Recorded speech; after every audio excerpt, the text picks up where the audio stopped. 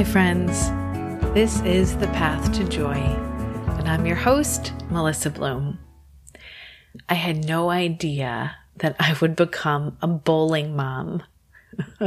I am not particularly sporty.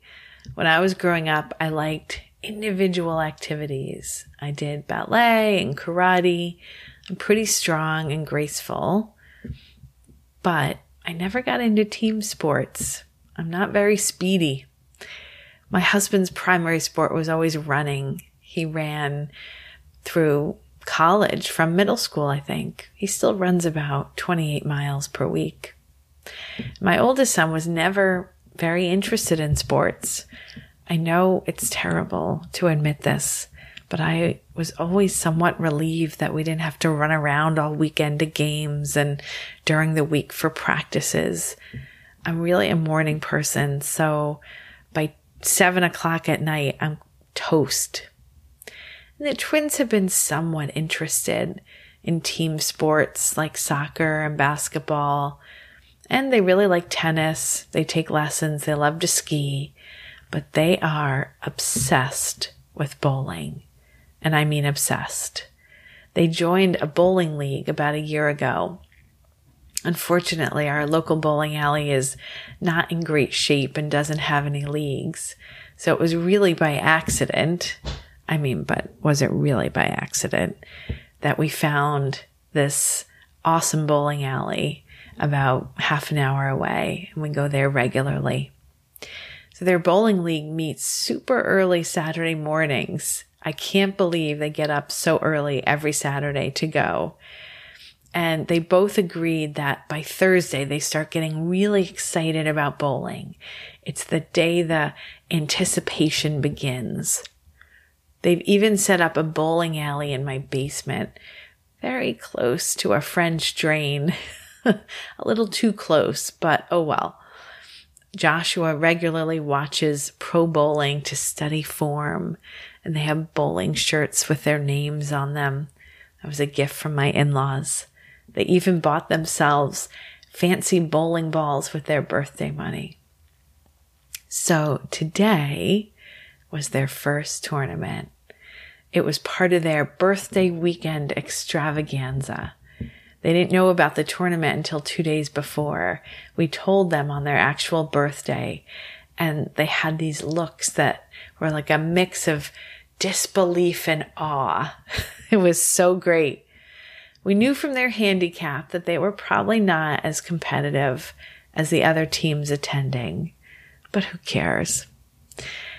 So we get to the bowling alley. It's about half an hour in a different direction. And it was a tight fit. They shared lanes with 2 other teams. And with all the bowlers and the parents there, we were all kind of squeezed in. And the bowling alley was cold. But despite the cold and the tight squeeze, I loved it. So I'm going to tell you all the reasons why I loved it so much. Reason number 1. There were a couple of older, more senior bowlers sharing the lanes with the twins. And every single bowl, they would high-five the other bowlers. Every single time. It was such an air of mutual respect and sportsmanship. It was just amazing. Reason number 2, whenever a player got a strike or hit a really tricky spare, everyone applauded. The bowlers, the parents. It was just so generous. It was like this collective spirit of, oh, we're so excited for you. And then reason number 3, the parents came from all over the state of Pennsylvania. Some came from Delaware. We only drove maybe 30 minutes, but some people traveled hours. And the general camaraderie and the kindness of the parents was really quite something. It was a morning when I felt so grateful to be able to be part of this kind of energy.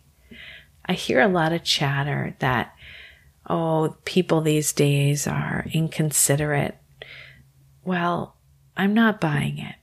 I was in a room full of strangers and could feel the energy of kindness and generosity. Sometimes we have these moments when things just feel right. It's this tangible energy.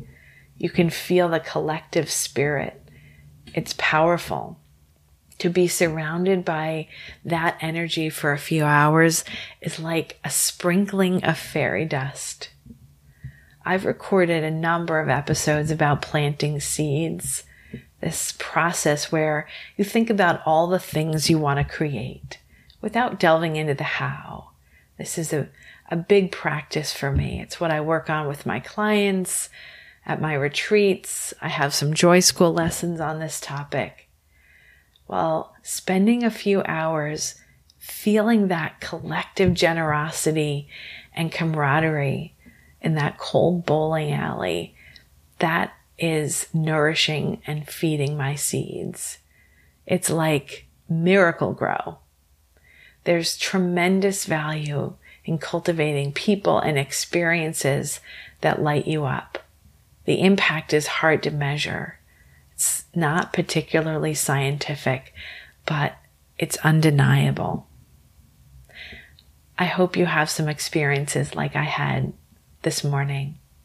And if you have some, I hope you have more. Maybe not in a cold bowling alley, maybe at a grocery store, place of worship, or preschool class.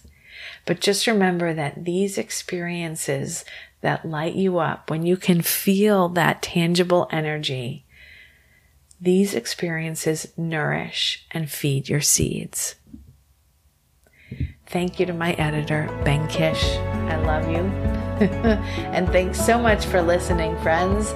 Join me again every Tuesday and Thursday on your favorite podcast app for more episodes of The Path to Joy. Enjoy the journey.